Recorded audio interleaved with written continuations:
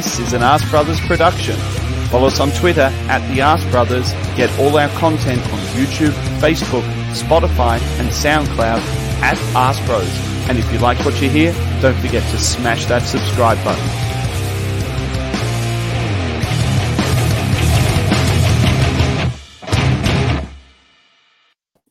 Well, better late than never, champions. It would appear that the first between 5 and 7 minutes of this podcast were recorded while nothing was being recorded. The introduction music was played.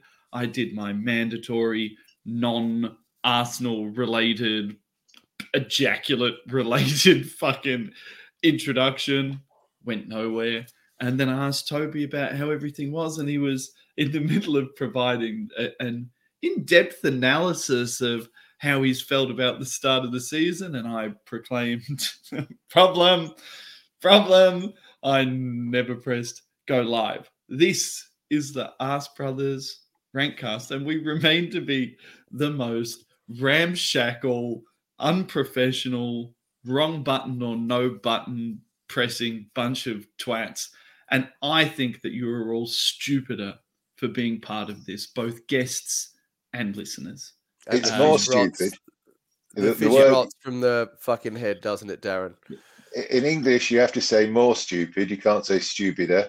And can I pull you up from last week? Because I listened to our wonderful podcast last week, and you kept saying debut when the word in English is debut. Okay, it's a subtle difference. But you sounded like an illiterate young man. Thank you. And not even that young anymore either. No. Only compared to me. I don't even have that on my side anymore. I can't even say that I'm some kind of I can't even say like I think we've done like nearly 200 podcasts total as well. Like I think 150 or something last time I checked. But definitely, I am not good. I am not good at things. This is becoming evident the older I get. I'm regularly bad at things. If my house hasn't burnt down, then I will take the reins in future. Or I will help to share the reins, shall we say, in future. Yeah, well, chalk one more up for my wife. Definitely an idiot. Basically... Can you introduce Toby again? Can you introduce Toby? I can introduce Toby. Because we haven't had Toby on for so long, and now we've got Toby on. Hello, Toby. We get him twice. We get him twice now, Darren, because we got him 5 minutes ago when we weren't recording, and we get him again now. So, Toby, we'll try and pick up where we left off. But basically, the bringing you in was in saying it was such a very pleasant way to wake up on a Sunday morning. Was it not, Toby? It was. Well, thanks for having me back. It's good to be on, but after less than a minute, I thought, why the fuck do I bother? But in any case, so what I was saying previously that I will try and replicate now was that we got to watch the game, in Australia Sunday morning. So lovely sunny morning, coffee. And what I was saying is when the team list for Leicester came up, it didn't fill me exactly with fear. So I think a little bit less investment going on at the moment, or at least they're not going after it as much as they had done. And then, to contrast that, having a look at our team, and that starting to feel or give you a sense of excitement before a game rather than the sense of dread that we were used to for so long. And in particular, one thing that really stood out for me straight away was that not only did we look at the team sheet and look confident, saying, fuck me, like our second string or our reserves now, the bench players, you can really see multiple changeable points off the bench and interchangeable players, and also a little bit of a change of tactic as well, which isn't a step down so much from, where we were previously with your Tavareses and your Cedrics. So I approached the game with a lot less trepidation than normal. So I was quite excited. I mean, when you consider, Darren, that last season, people like me, people like Scunny were looking at that team, and granted, these comments were made before Tomiyasu was bought, Ben White was bought. But, we were looking at that team. We were saying this team is a 9th place team. And you can really start to see the building blocks and the process as they start moving towards these short and long-term goals now. And it's heartening to look at a team sheet, Darren, and think, I'm not particularly worried about any position here. It's pick up on something that you said last week, Max, when you almost said the results don't matter, the league table position doesn't matter. We finally have a side back that we're enthused about watching. You're waking up on a Sunday morning. I was lucky enough to go to the Emirates at the weekend, and the whole place has changed over the last. We've had a decade of misery, and the whole place has changed. You're walking up there. There's always a feeling of early season optimism when you walk up the steps going into the stadium. Always, whatever's happening in the middle of the Unai Emery era, at the first game of the season, everyone's buoyant and you're all hopeful. But there's something different there. People are singing all the way to the stadium. It's the happiest Arsenal stadium I've been to for years and years and years. And it's a breath of fresh air. And just a quick point on something that I heard on another podcast this week. Just an interesting, just to where we were and how badly run we were. Do you remember we employed Sven Mislintat, who was going to be the transfer guru? His signings, I think he made 8 or 9 signings in his small tenure with the club, and he spent about 125 million pounds of our money. All of those players have been sold now, and we recouped a total of 24 million. It just shows how bad we were 2-3 years ago, and now look where we are. We're all excited. Fabulous. Was there one, Darren, that was under his tenure who just got back in the team from 3 years on loan? I think he was actually before him. He may have well been one of his. He may well have been. On the stats I read, they said they'd all left the club, but maybe because he hadn't actually joined the club. Maybe that's what.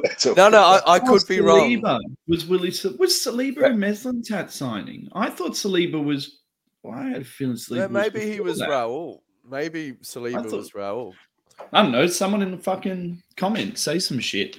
I want to take you back to something that Darren said last week, which I've now forgotten what the fuck I was going to talk about, because I'm thinking about William Saliba sitting next to someone on a couch jerking off another dude.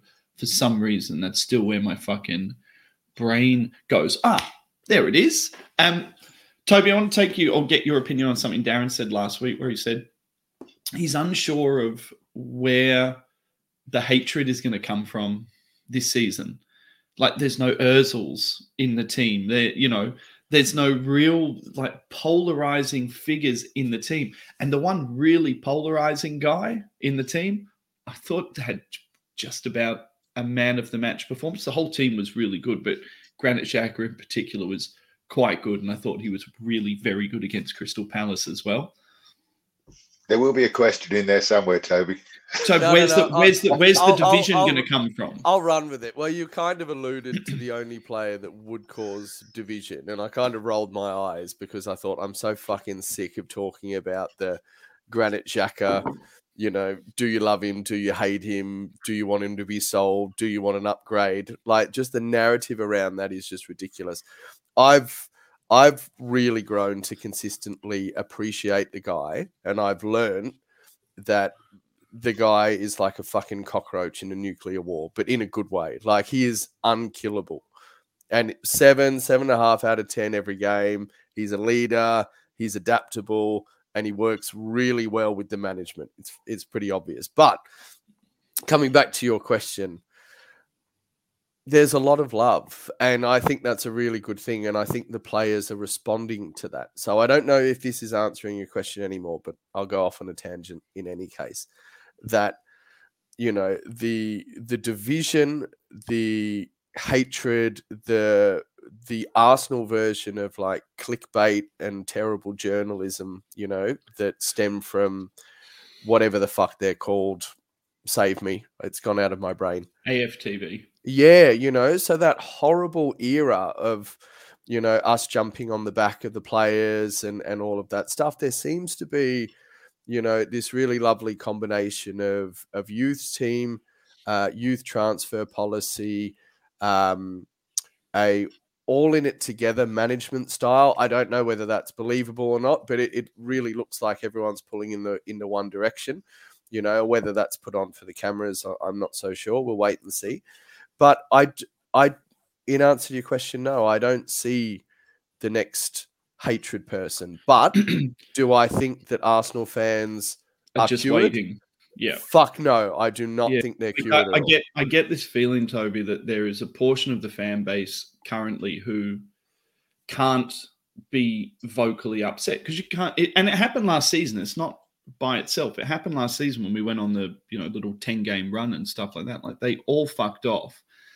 And as soon as a couple of losses came in, all of the same sort of narrative started to come back again.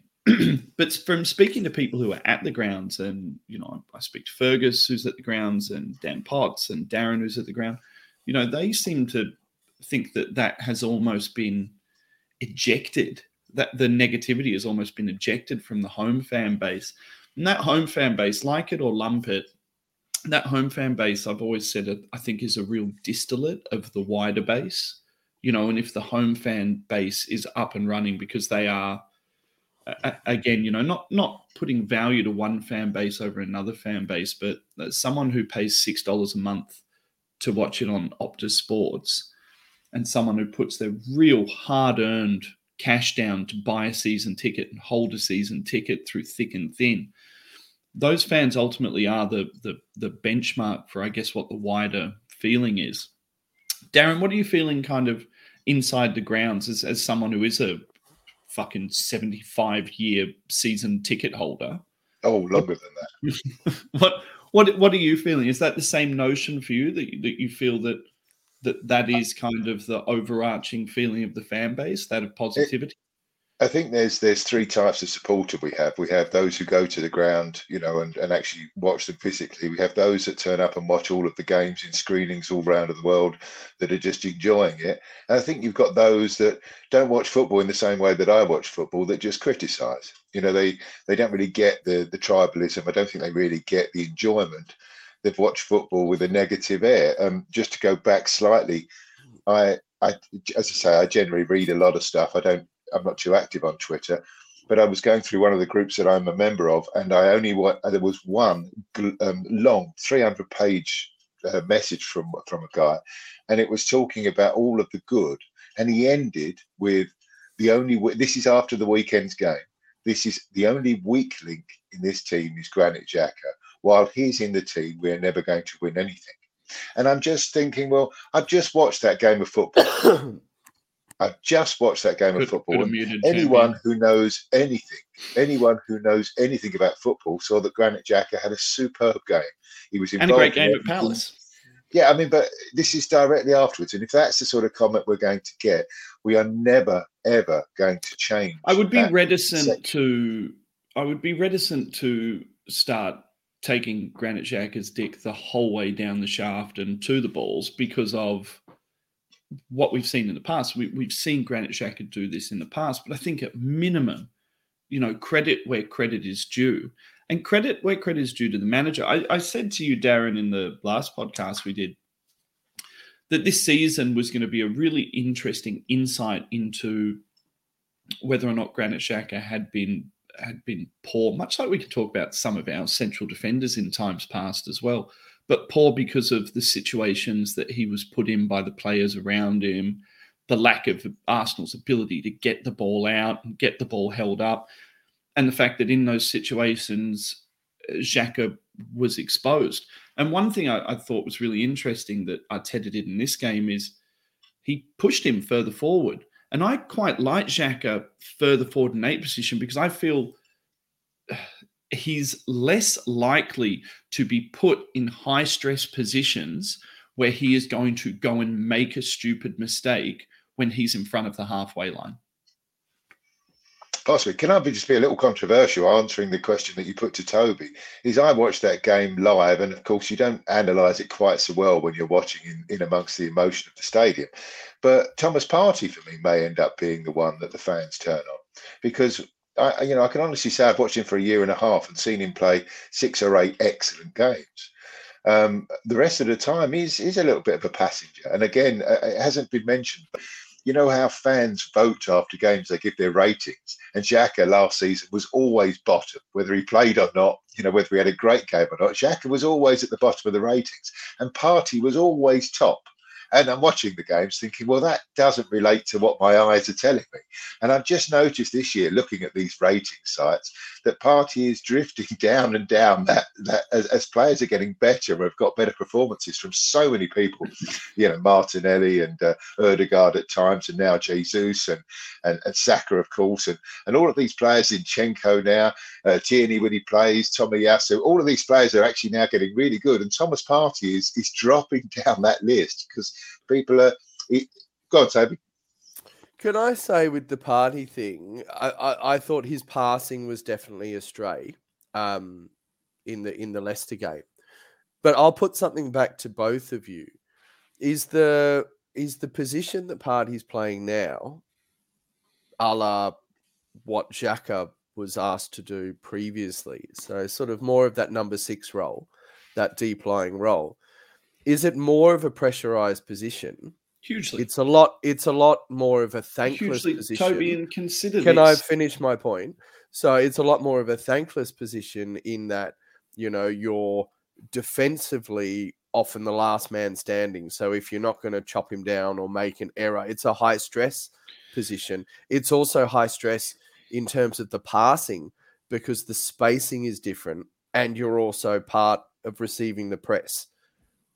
Sorry, Max. Yes, well, consider this, right? When people break in or break through in a season to the extent that Partey did when he became fit, right? So our best part of last season coincided with Xhaka and Partey, but it really coincided with Partey getting fit and staying fit and being the metronome in the middle of the park.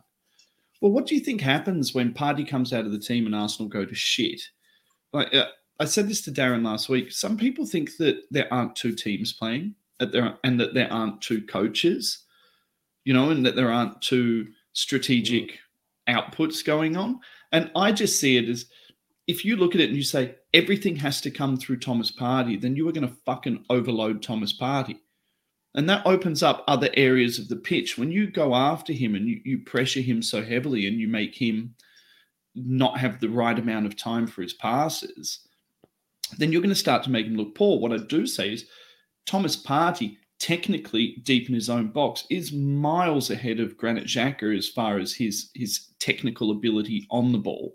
And his best attribute really is being able to turn out and find a short pass. So I really think that's more of an indication of the fact that this season, I think coaches are going to be looking at it and say, well, how do you stop Arsenal?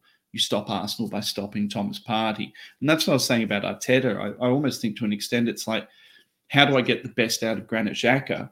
If I'm dragging Zinchenko in from left back to basically stand next to Partey, we were essentially playing a back 3 and Zinchenko was playing a left-sided 8 in position, which is why Xhaka pushed forward so far. He's basically negating those elements. Can I just add, by the way, before I get some abuse? When I was only answering your question when I said Thomas Partey, who do I think the fans are turn on? I mean, personally, I still hope I get those 8 or 10 really good performances I saw. I hope I see them every week because players do drift in and out of form. So it's not a negativity. It is just saying that that's where I see the fan base will start to find. Because I read another comment at the weekend that was talking, when they were being anti-Xhaka, they were saying, why doesn't El Neni get more game time? And I'm just thinking how I used to pull my hair out arguing with you lot, saying you're all saying El Neni's shit when he's actually a really good, solid player. And I'm not saying he should be first choice for Arsenal, but everyone was just saying, oh, El Neni's shit. We've got to get an upgrade on El Neni. He comes in at the end of last season, plays extremely well, and now through not playing, he's getting better and better and better. So football fans are very fickle. Very, very fickle. And I love them all. The players, Darren, not the fans. last week, I hate the fans. Darren, as the oldest Arsenal fan here, and Toby started supporting Arsenal a few years before me, but you said last week that Gabriel Jesus to you reminded you of an Ian Wright style player. And kind of lo and behold, other than what I thought was a tap in that maybe got a bit big on him on the back post that he hit the post with, very much played the way that you said that you thought that he would play. A really fantastic performance from him. Could have had 4, could have had 5, got 2. Funny enough, I read everywhere at the weekend and listened to people comparing him to Dennis Bergkamp, and I think just because of that first goal that he scored was very. People see that as Bergkamp-esque. However, I can't reiterate more. That was exactly the sort of goal that Ian Wright would score. Both goals were exactly the type of goal that Ian Wright would score, because he loves to dink a keeper, he loves to put it through people's legs, and yet he's always available for the tapping. And he used to chase people down like mad all the time, on his own. He'd be running around like a schoolboy at a football match, And the more I see Jesus, and don't get me wrong, Ian Wright was in a class of his own. He is superb. If he'd have joined us at the age of 20 rather than 27 or whatever it was, nobody would beat his goal scoring record. We would have gone on to wonderful things. He was an incredibly good player. And I can't tell you how good Jesus is. Watching him in the flesh for the first time, he is everywhere. If he stays fit, we have an excellent, excellent chance of outperforming anywhere that people think we're going to get to this year. He is incredible. He really is the difference, the catalyst, involved in absolutely everything. Toby, thoughts on his first 2 games? Well, I don't think he's anything like Dennis Bergkamp. And it got a nick. Crap. It got a nick, so he didn't lift it over the keeper in any case. But the Ian Wright connotation, just, the hard-running mongrel, style of player, I get a little bit more. I have been super impressed with him, and I know that's not some, mind-blowing statement. It's stating the bloody obvious, but you really get a feeling with his level, the level of tenacity that he brings, it adds an X factor. And I think it really shows, with from what we've had previously, we've always had flawed strikers. I can't actually remember the last number 9 that was Van Persie. Well, that would be it. That would be it. Who was a true performer in that elite style. But, he can do it all, and it's effort and fitness based, So it's that level of tenacity. Aubameyang was more of a passive player in that he was low touch. So when the game opened up in his way, he was elite, but he couldn't change the game himself. Lacazette was almost there, but never broke through to that, that higher echelon of influence. And as he bulked up and his ass got bigger and his thighs got bigger, he was able to be more of a hold-up player, but he wasn't able to influence the game the so impressive much. thing about Jesus, I think, is that across that game, I saw him on the wings releasing players inside, which is things that, to an extent, you would have seen someone like an Alexis Sanchez do. We saw the ball into him with him backing in and turning players. I loved that one. That was my favourite one, even though there was no goal. He didn't get it, but to me, that was like, we haven't had that for so long, because Laka would back into someone, but he never had the explosion to actually go on with it and run on with it and finish. But it's also the mind. He had that played out. He headed it to himself, stuck his ass into Johnny Evans, and spun him on the turn. It was genius. It's someone that is at the peak of their powers, their confidence, and I think their fitness. And I think that really. And that I think really makes more than all of those things, I think he's been put into a system where he's been told, we have bought you as the guy, the main guy. You're not going anywhere. We haven't gone and bought in, another player underneath you who's potentially going to take your spot. There seems to be a real, he understands that this is on him and he's carrying that. The thing that I liked most about it is I loved when he got subbed off and he looked so fucking pissed off. I love it when a player's got a brace and they're walking off and they are so pissed off. Dazzy, you're nodding along. But he gave Eddie double high fives and gave him a hug, though. So he wasn't but his body language. Wasn't a petulant. Darren, his body language was like, I should have fucking put that game to bed. I think there's two things that I would just like to add on. I agree. Darren agrees with everything, but his internet also cabbaged out. Are you back? Can you? Yeah, sorry, that's my wife calling. We heard the last bit we heard was, "We agree with everything you said, Max. You are a genius." Both of you. But there's two things you're missing. One, I think, where he is better than all of those players that you've mentioned, except Bergkamp, but including him, right, is his technical ability. You know, he is a very, very good footballer. And Van Persie was a very good target man and a very strong man and could shoot a ball.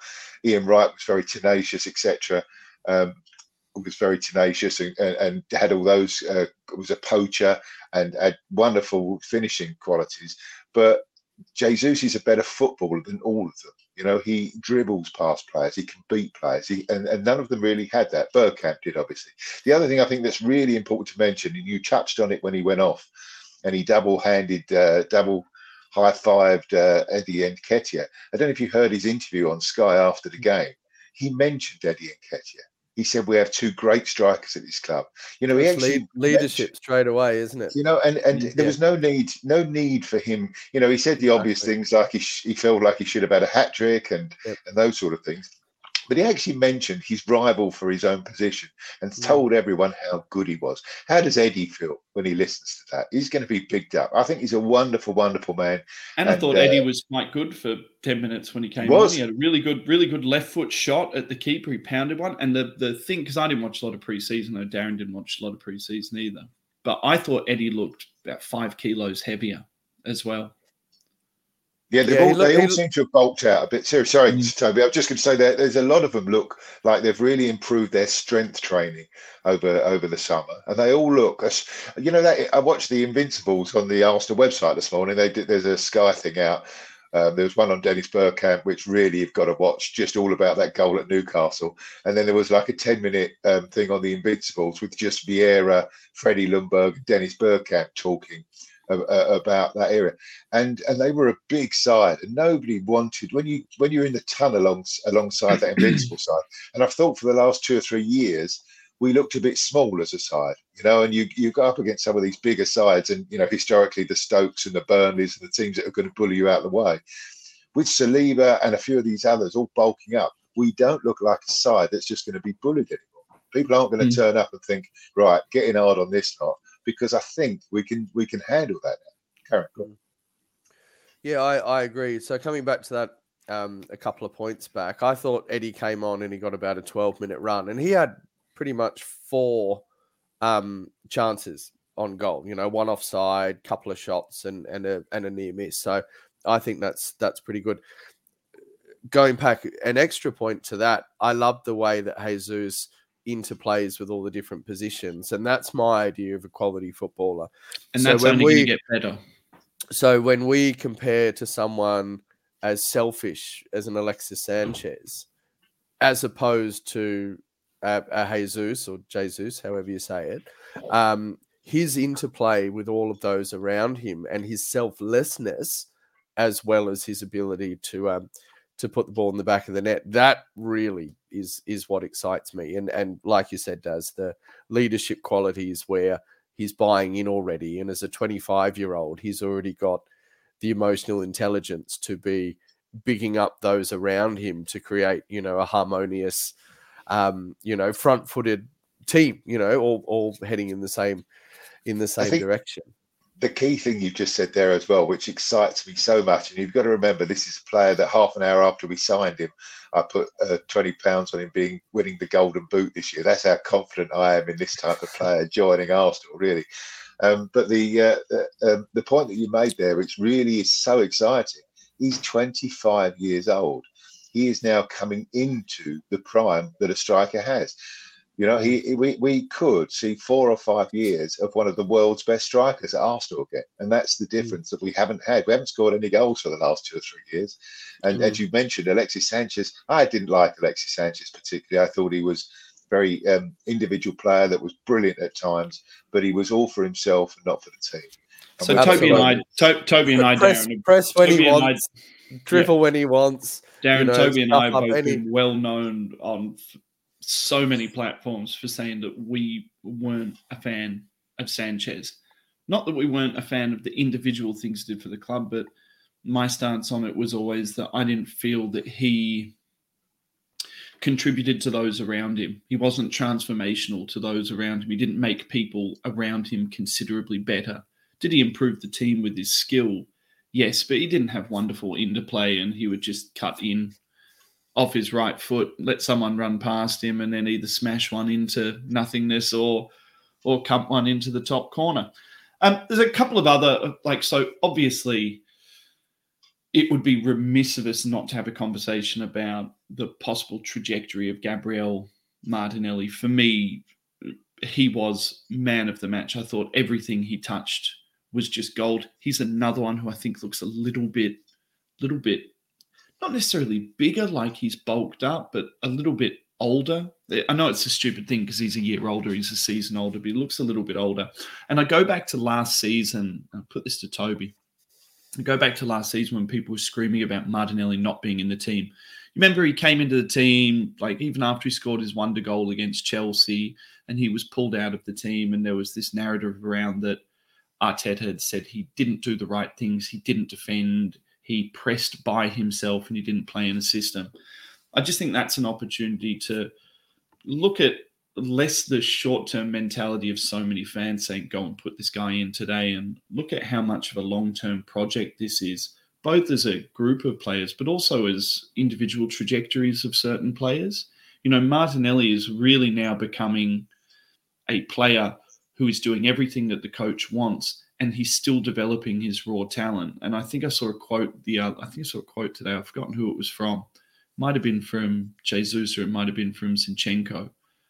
It was one of the guys who'd come from City, and they said that he was possibly the best talent at that age that they had ever seen.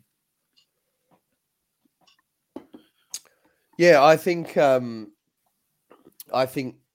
definitely he is developing his in-game acumen, let's say. So, the thing with Martinelli is that everything's dialed up to 11, but that would also be his downfall. Some of the injuries came from that level of fatigue, of never knowing when just to cool the jets slightly. Everything was 100% all the time. So I think that's coming into it.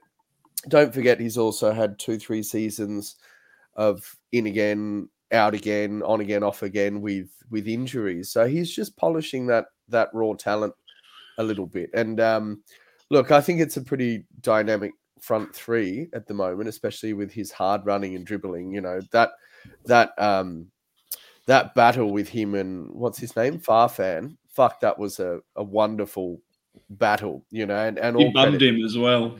Well, all credit to that right back though. He never gave up. Is that his name, Farfan? Did I get that? Fafana. Farfan was another one. Yeah, Fafana. I thought that was great, and I thought that battle was shit hot for the game. But he's another one that's improved with Jesus as well. So it's not just the player; it's the system as well. And maybe it's more credit. Maybe this is his season. No, I think that was the point I was getting at. I really wanted to just give Arteta that piece of approval to say, when everyone thought this guy was complete, you pulled him out of the team and made him work on the small elements of his game. And now we're seeing the outcomes of that, rather than just taking a Man U approach to an extent, which is seeing talent and saying, well, go play and go fucking do it. Yeah. I think, can I just say one thing? I think there might be a time in a few months where he gets pulled out of the team again. But that's what a squad's for. And this is what none of the fucking fans online seem to realize. None of them seem to realize that you have a fucking squad. Yeah, but they're idiots. The world is full of cunts with phones and opinions. So, it's not fucking rocket surgery. I saw someone put online, maybe Saka isn't what we thought he was, and, playing in a better team, he's not shining as brightly. And I put up a tweet, Darren, after the game saying how heartening it was for Saka to be allowed to be quiet, because for the last 2 seasons, he hasn't been given that possibility to be quiet. If Saka wasn't playing, if he wasn't, leading the team as a 19-year-old, then we were shit. And I really quite enjoyed the fact that he just sort of was out there on the right wing, did a couple of really nice things. He had a couple of nice shots, but the ability to not have every single game rest on his very young shoulders, I think is really going to allow Saka to improve this season. Yeah, I agree. I'll jump in because Darren doesn't seem to be there. Cabbage internet. But yeah, look, I agree completely. The weight isn't on his shoulders. And So, look, can I just let you know, I'm sorry to interrupt. I've just, the reason I'm, as you both know, my house is in the middle of a forest fire in Spain at the moment, and I've just had 2 video calls from Spain, and I'm just trying to check if anyone sent me a message to see if my house has survived. It's in the middle of one of those horrendous. The perimeter of the fire is now 65 kilometres. It's huge, and we're right on the edge of it. So I've just had 2 video calls from Spain. And much as I love Arsenal, I love my house and I love my wife. And I just was trying to check to see if both of them are okay. So if I do disappear for a minute, I can hear you, but you may not see me for a minute. That's fine. I can't believe that you're still smiling and talking about Arsenal. So cancer and no house, still smiling. The only thing that could stop him is another bout of herpes. I've still got it. You can't get rid of it. So we covered this, but 2 pills and no one will know, Darren. We covered this last week. It'll hide it. It's kind of like kicking sand over a shit on the beach. There's still a shit there, but you can't see it until you stand in it. Words of wisdom. Toby. Excellent. Continue on. Yeah, so Saka? so it was. You're right. It is heartening that the burden of the team's success doesn't fall on such a young player's shoulders every time. So and part of me still does wonder whether there is a future of him playing deeper as a number 8. But that's. I've never been able to see that. Like a player like him, I can see moving inside into a 10 role, but the 10 seems to be dead. 10's a fucking dead position now. Yeah, really I don't think 10s happen so much. I just mean because one player who I'm not fearful for, because there's so many fucking games. Right, there are so many games. There's Europa League and there's FA Cup, and he's so young. But one player who I, to an extent, worry about them reaching their full potential in this team is Emile Smith-Rowe, because it is just overloaded in the wide positions. It's over. We don't play a natural 10 anymore, which I still think is Emile's best position. And I wonder how he's going to find a consistent starting position in this team as long as there are Ødegaards, Xhakas playing these 8 roles. And as Darren said last week, supposedly this new guy that we bought as well is like the fucking shit. Edu, I looked it up after Darren told me about it, and the comment is like, if you think Jesus is good, wait until you see, what's his fucking name? Vieira. So I wonder how ESR is going to be able to get in with a really, really informed Martinelli on the left. I don't worry at all. I think you hit the nail on the head. You just said yourself, there's so many games this year, and what a great situation to be in, where we've got our first 11 at the moment because they're all playing extremely well. But with Tierney to come in for Zinchenko and Tomiyasu to come in for White to the right back, Emile Smith-Rowe to come in on either flank, Vieira to come in for Ødegaard, and Nketiah to come in for Jesus. This isn't what we were talking about last year when the bench was bereft of any talent, and our best on the bench was an Elneny to come on for Xhaka. We are very different now. If we can keep these players happy, and that's the key, because at the moment they're all bought in, they all want to believe in the project. That's more what I'm getting at, Darren, is keeping people happy. Yeah, but at the moment, if you're Emile Smith-Rowe, it's not like you're the best player in the club and you're thinking, well, I should be playing, and getting all sulky. He's looking at that team that's winning and looking at Martinelli and looking at Ødegaard and thinking, right, I've got to be better to get back into this team. And they will have their opportunities. Something that Arteta has done throughout his tenure at the club is when players have played well, he's kept them in the side. And at the moment, I don't think we'll have an issue. 6 months down the line, maybe offers coming in January again from Villa for Emil Smith-Rowe, and they want to build a team around him. Maybe his head will be turned. But these are Arsenal boys. They're loving it at the club. Listen to all of the things they're saying. They're enjoying going to training. They're excited by what's happening there. Even Xhaka said in his interview last week that I'm upset that I've only got 2 years left on my contract. What sort of comment is that from Xhaka, who was hated by the club and wanted to leave? He's now saying that he wants to be there for the rest of his career because of what's happening around him. I don't think there's anything to be worried about. It's a very, very healthy situation. Toby, is Emil Smith-Rowe a bit of a risshole as far as injuries? I mean... No, a lot of groins, a lot of hamstrings, a lot of soft tissues early in his career. Look, he could be, but that should be working against the fear that you're kind of alluding to at the moment, because he's not only is he potentially a biscuit and easily broken, he was overplayed. He was overplayed as fuck last season, and then had to play fucking England under-21s for fuck's sake, and then didn't get a break. So when's the World Cup? So November, December. Fucking whatever. I don't care about the World Cup. Well, it plays into what you're saying, because you've got that again, and you're going to have more game time in Saka and more game time in Smith-Rowe. Yeah, of course. I'm not really acknowledging the World Cup because it's so fucking stupid. I've never wanted to watch World Cups. I've never wanted to watch a World Cup so much where Brazil and England do so badly. Well, get them out in the group stage and get them home and wrapped up in cotton wool. Totally. But look, I mean, this is the problem with international football now, isn't it? This is what exists now. It's that international football used to be the pinnacle. International football used to be when the best players from all of the teams came together. I mean, I was a huge fan of international football in the late 90s and early 2000s. But club football has taken such precedence now. It's such an animal. It is so important. The World Cup here means so fucking little. And all you're doing is watching it thinking, oh, God, don't fucking get injured. Well, especially when it's during the European season. That's the worst part about it. It's going to be hot as fuck.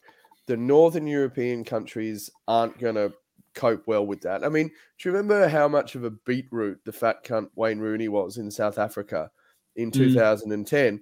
Because he'd had a couple of weeks off, drunk too much beer and eaten all the pies. And then his first... Well, he did that earlier. But my point being, it's an unnecessary distraction that I don't think any of us want this season. And coming back to the point that I was making a long time ago, was that I'm not concerned with Smith-Rowe for what Darren was saying. He's a junior. He loves the club. He's still young as fuck.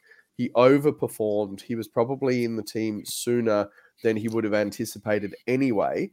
And he's been injured as fuck from the back end of last season from being overplayed, especially with the England under-21 stuff. So I don't worry about it, and I also think he's quite a versatile player. We haven't worked out his proper position yet. He's a wonderful left wing forward. He could definitely go deeper. He does play in a hybrid number 10 role. And I know you said number 10 doesn't exist the way it did, but Ødegaard definitely doesn't play as a number 8. He plays as, halfway between those two positions. So I'm not concerned. Darren. Looking into my positive crystal ball, what I see happening this season, just purely based on pre-season and what I've seen in the first 2 games, is we're going to go out and attack teams for that first 15, 20 minutes, which we used to do when we were good. And I think, although it didn't happen at all last year, I really do foresee there will be many games this year where we actually do get a lead, and a fairly comfortable lead by half-time. That is a very positive outlook. We know football can bite you in the arse when you say something like that. And with the ability now to use 5 substitutions, I think we'll see a slight change now, because I do think that as the season gets into its 2 games a week, we will see 5 subs being used, and he can bring on players like Emil Smith-Rowe for a 45-minute half. And I think we might see 2-3 changes at half time in games that we're comfortably winning. Has the 5 subs thing been bought in purely because there's a World Cup here, or is this a permanent change? It was brought in all over Europe. Last year they kept it from was it the European Championships? They kept the 5 subs rule in every major league in Europe except for the Premier League. The Premier League voted it down. The smaller clubs felt it was an advantage to the bigger clubs who had bigger squads, and rightfully so. However, this year, with the World Cup coming in, the Premier League decided to just fall in line with the rest of Europe and allow the 5 subs rules. I love the 5 subs thing. I love the 5 subs thing. I think it's great. I think it gets more utilization of a squad. You're able to use your younger players more. If you do go out and get a big lead, you're able to get game time into people rather than having 2 subs and sitting there fucking petrified. If you make a third one, you're going to get an injury. And the key slight thing with the rule that is very important is it doesn't mean you can make 5 subs 5 times in a half to waste time. They have to be done, I think, twice in the second half. Don't quote me on that, but you can't just go 1 sub, 5 minutes later another sub, so you're not just running the clock down. You have to do them in groups, so you can't just do that. And that's really key, so it's trying to stop people using that rule just to slow and make football boring. You have to use that. I think it's only twice in the second half you can make substitutes unless there's an injury or something.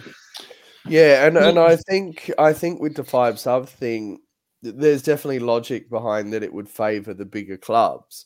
Yes, but there's also more than one way to skin a cat in football. So if you can have 5 subs and be a lower team, but have like 5 fit as fuck, battle hardened substitutes, there would be a way to counteract the counterattack yourself. It also allows you to hold call me old here, but and going back to our Pro Evo competition days, Toby, it allows you to hold a Pippo Inzaghi in your team. Do you know what I mean? Like an old fucking killer, and he doesn't have the fucking legs anymore. I was going to say more like an Andy fucking Carroll or something like that. Like an absolute, just change it all Biscuit. Fucking biscuit. 5 minutes a game. Yes, a biscuit. But anyway, someone who their physique is so different that you can. I'm going with a 40-year-old Inzaghi. I think you signed Inzaghi to your 2002 Pro Evo team and pulled him off the bench and scored 25 goals with him. While you two are just getting completely off the subject and talking about things that we don't care about, there's a couple of things I think we should mention on this podcast. Obviously, it's been a wonderful weekend of Premier League football with, there's 3 things really to talk about. The Chelsea-Tottenham game, which had so much incident. Manchester United, which is just incredible. And I don't know if you watched Liverpool last night, their new signing. Have you seen that over in Australia? No, I just saw that he got. Just saw the result. I just saw that he got bummed by the only white bloke in the team, Anderson. He headbutted him, although he was about a foot shorter, so it hit him in the chin and got sent off. It's going to be a wonderful. This is his introduction to the Premier League. There was just he got shoved in the back, so he turned around and headbutted the guy in the chin and got sent off, and will miss 3 games. Liverpool have got a bit of problem there. They've got lots of injuries. Again, Milner was playing. He's their first choice substitute. I think he started last night. Well, I didn't watch the game. I only watched the highlights this morning. He's 57 now, as you said last week. Still going. And Manchester City looked very strong, but Liverpool started with 2 draws. And it just shows how good our result at Crystal Palace was. Well, you know what? If we can get off to a really good start, like a really decent start, it just takes some of the pressure off, because teams going to peak and trough throughout the season. I said in the podcast last week, whether we finish 3rd, 4th, or 5th, which I think are the likely 3 finishing positions for us, I really think that's going to come down to whose key players are fitter for longer and who gets off to a really good start. For the last 5 minutes, boys, I wanted to talk about Judases across the history of Arsenal. Which ones have hurt you which ones have hurt you the most? And you're not allowed to say Sol Campbell being. Oh, I was just going to say Sol Campbell. No, it was definitely Sol Campbell. No, we've been through this so many times. He was it never gets us good ratings, Darren. Everyone just ends up saying what's wrong with Darren. So I'm putting an end to you saying Sol Campbell. But anyway, I just wanted to go around the room. Obviously, Darren's been an Arsenal fan for a very long time. And I wanted to find out which one really fucking stung. Which one stung you the most? I mean, a player in their prime who signed for someone else. Van Persie. Well, you know how I feel about Van Persie. And when I was doing some work with Arsenal, and they were publicising my podcast that I was doing in India and being very supportive. And then I said, "Can't you officially promote me and put me out on your Twitter feed?" Because they did that once, which was fantastic. And they called me into the office at Highbury House and were chatting away and said, "We really love what you do. We really love the positivity that we hear, but we can't officially support you." And I said, "Well, why can't you support me?" I said, "I'm a very positive, very loyal Arsenal fan." And they said, "Well, you mentioned in last week's show that you wouldn't piss on Robbie Van Persie if he was on fire." And unfortunately, that's not a line the club can take. Yeah. My Judas. So your one bit of honesty cost you a living. Yeah. I think the first one is you've thrown that question out, so I haven't really had time to think. And if you're not going to let me have Sol Campbell and Toby's had Robin Van Persie, going back in the day, Frank Stapleton, our centre forward in '79, was a fantastic player for us, really, really top of his game. And he left us in his prime to join Manchester United. And they weren't bigger than us. They were a big side, but they weren't bigger than us. And that one I could never understand. And then I heard that he was a Manchester United fan. And as a kid, I just couldn't get my head around that my hero, the guy, if we had names on shirts, I would have had his name on the back of my shirt. I'm not even sure we had numbers in those days. But when he left the club, that one hurt me. That one really, really hurt. Mine would be, and it's an obvious one, but no one's done it yet. Mine would be Cashley. Cashley to Chelsea. Not his fault. Oh, that's a good one. Not his fault. A good one. Not his fault. That one is all down to Arsenal Football Club. Because we offered him, if you go into the depths of that, and of course I was very involved at the time, and we loved Ashley Cole, and he was what the equivalent of our Howell End boys. He'd come up through. He was. We were a very, very good side. He'd stuck Ronaldo in his pocket. We offered, I mean, I can't remember the exact details, but it was somewhere along the lines of we offered him 55 grand a week to sign a new contract for Arsenal. And when he went in to sign the contract, we said, "Oh, actually, we changed our minds and offered him 50. And I think it was as simple as something like that we just reneged on a promise and tried to be cheap with one of the best players in English football. And he got approached by Chelsea at the time. They blew our wages out of the water. He was so upset with the club and the manager at the time that he just said no. He said, and they just took the piss out of him. And I don't think he wanted to leave. I don't think he wanted to join Chelsea. I think he would have loved to have been a Tony Adams and stayed at Arsenal all his career. But we messed him about. We pissed him off. And you've all worked for companies at some stage, I'm sure, where you know your worth, and then suddenly they try to take the piss. And Still it hurt, and he was a Judas. Yeah. And I still think Ashley Cole probably gets in the team of the century. I agree. He is incredible. Yeah. Best left back. Well, certainly best left back I've ever seen in the Premier League. I think he was the best left back in the world for a considerable period of time. I also think he was a game-changing left back. I mean, he was. I mean, don't get me wrong. He wasn't a pure attacking fullback like you get in today's game, but defensively, he was just phenomenal, and his ability to go up and down the pitch. So, in hearing that, Darren, I didn't know that those subtleties of that story. So my understanding of that makes me dislike. My understanding of that story was that we offered him a contract, and Chelsea offered him a bigger contract, and that he took the money. And I've always the story I hear, he turned up to sign the contract to Arsenal, and they changed the details and lowered what they'd offered him, what they'd promised him. Well, Cashley, I'm sorry I called you a fucking cunt every day of your existence after you left us. Any other special mentions for Judases? Adebayor? Judas? Definitely a fucking Judas. Yeah, but I don't think I was so unhappy that he Nasri, left I was because I upset never with liked Nasri. him that much.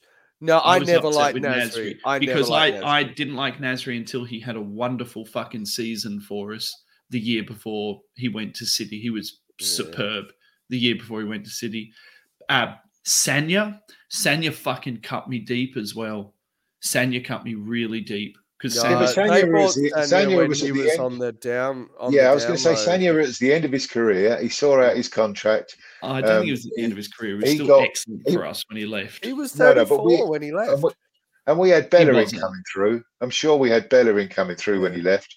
And it was towards the end of his. He went and played for Manchester City. Did well there for a few years, but he left with a crowd clapping him off. Sanya was great for Arsenal. Any others? Anything I've forgotten? Modern history? Judas? No, I didn't want Gallus to ever come to our club, so I was happy when he left. But He was a Judas. So Adebayor, I had warmed to him. He was like. What about Giroud? Is Giroud a Henry replacement? No, we pushed him out. I never said a bad word about Olivier. And then he went and did a bang up job. I think the time where I really slagged off Giroud for years. I think the time Giroud upset us all was after they beat us 4-0 in the Europa League final, and he came out and was disrespectful to the club.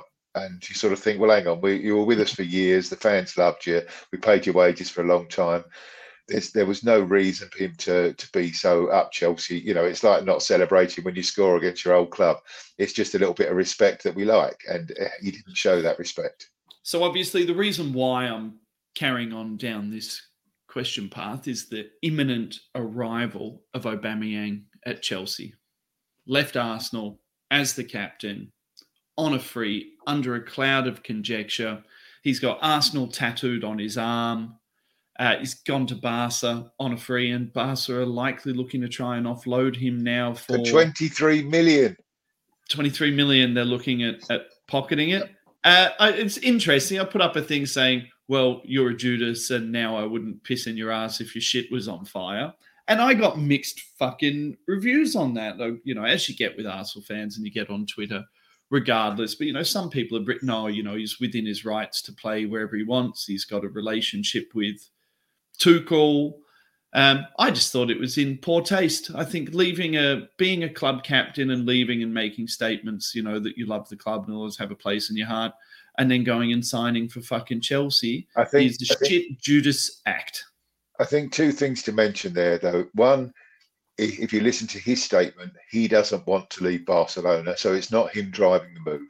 So a bit of respect for him there. He has come out and said, I want to stay at Barcelona and fight for my place. And secondly, if he goes to Chelsea, we shouldn't worry because we know he's not very good. I'm not worried. I'm not worried about what he's going to do. I know what he's going to do at Chelsea, and I think he's actually going to suck in Chelsea's system. He's not very good. We've just watched him for 18 months be a passenger in our side. He's not good anymore. He was a very good player for us, but when he's not scoring, he is a passenger. When he's not scoring, it was like playing with 10 men. If he has a good spell at Chelsea and score goals, great. But if they're going to buy players on their decline, a bit like Manchester United buying Ronaldo, what is the point? Would you boo him? Would you boo him? No way. No, I don't even think. I fucking would. I'd boo the shit out of him. I don't. He is think irrelevant he to me. Leave Arsenal. He was paid out of his contract. I don't think Aubameyang is a shit bad out of guy that for a cunt. second. I just don't think he could do what we needed him to do. Nice. He can get in his gold car and his gold tracksuit and fuck off now. Okay, he's not one of ours. I wouldn't boo him. I wouldn't boo him because he doesn't mean that much to me anymore. We have moved on. He is the last. How can the Chelsea fans take him with open arms? He took an FA Cup from them. He single-handedly took an FA Cup because from them. They've prostituted themselves. They've prostituted themselves to the world of football for the last 15 years. They won't care as long as they win. That club. How can you get involved and get excited by watching? And I don't think he'll be very good anyway. I think he will. I think he'll score in every game in his first 10 games because that's what Aubameyang does. Chelsea don't play in that way. I was reading an article that their forwards are really stifled the way they play. Tuchel plays like a back three still, a 3-4-3, and they don't have the space that they require. So it's a funny system. I think Raheem Sterling has come in and looked pretty good in that system, but none of their number 9s work. None of them. I'm not particularly worried about Chelsea this year. I don't think Tottenham are an outstanding team, and I thought Tottenham were the better team against them. No, that's nonsense. Did you watch that game? Chelsea dominated for an hour. Should have been about 5. I only watched the 30-minute mini. No. It was really Chelsea. I watched the game with a Chelsea fan and a load of Tottenham fans. I was in a pub full of Tottenham fans. Spurs got out of that, and it shows how good Spurs are these days because they were terrible. They were nowhere near Chelsea for the majority. First 15 minutes was fairly even. The rest of it was all Chelsea, and Spurs managed to hang on in there. And like good teams do, they nicked one right at the end. I only watched the first 20 minutes, and then I watched the mini. So that explains that. Yeah, it does. Martin, go on, isn't it a Conte way of playing though? It's unattractive. You hang in there and you score the goals when you need them. And nearly a punch on. Gotta love a punch on. Us rugby league fans love a fucking punch on, and they tried to punch on. Can we finish before you go into rugby league, which nobody cares about outside of this group? Can we just go on to 2 things? 1, Manchester United, and 2, how relieved are you that we avoided signing Lisandro Martinez?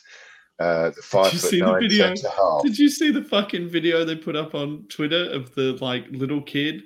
They let him I think they let him come on in a testimonial. He was one of the players' sons or something.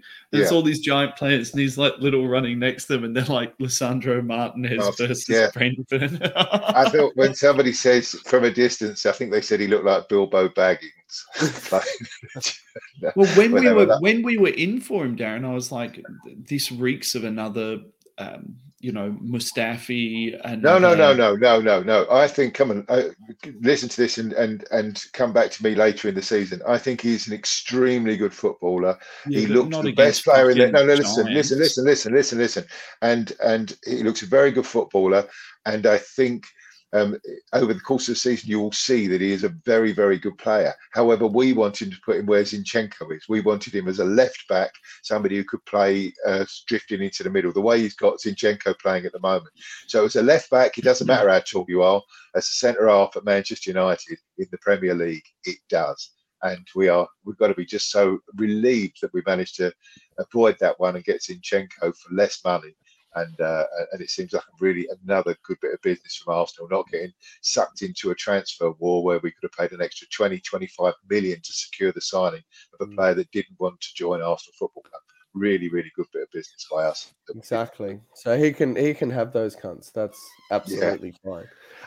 What about Tielemans? Did he play himself out of a contract as well? Have we dodged a bullet that way? I thought Tielemans was pretty good for Leicester. I thought he used the ball well. He had a couple of nice touches. He spread the ball. I just don't think Leicester are a very good team. But I said to Darren, I'm really reticent of taking people out of the Leicester system because that Leicester system, I said this last week, reminds me of Pochettino's Southampton system, where those players playing in a very specific system looked really good. And as soon as they came out of that system, whether it was Wanyama's or Schneider, was it Schneider? Was that the two? Schneiderlin, Wanyama, all those guys came out of that system and looked fucking average. So not too worried about it. Anyway, we've done an hour. I was just going to say, just personally, go on, finish it. I was going to say, personally, I still think the Tielemans thing may happen. It just depends. If Leicester lose Fofana, lose Maddison, then they may not be so happy to lose Tielemans. But he's on his last year of contract. Ryan Maddison, Darren, everyone loves old Ryan.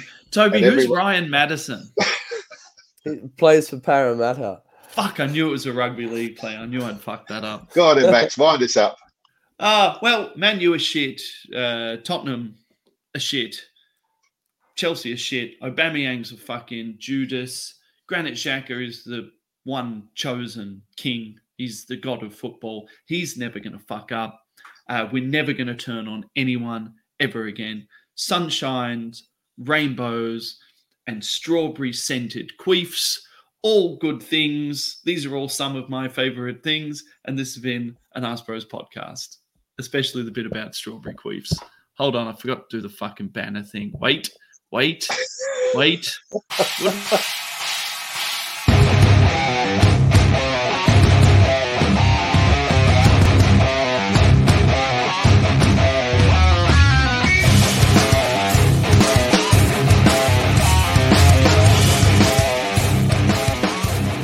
This is an Ask Brothers production.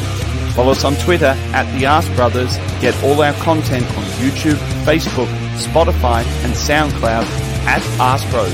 And if you like what you hear, don't forget to smash that subscribe button.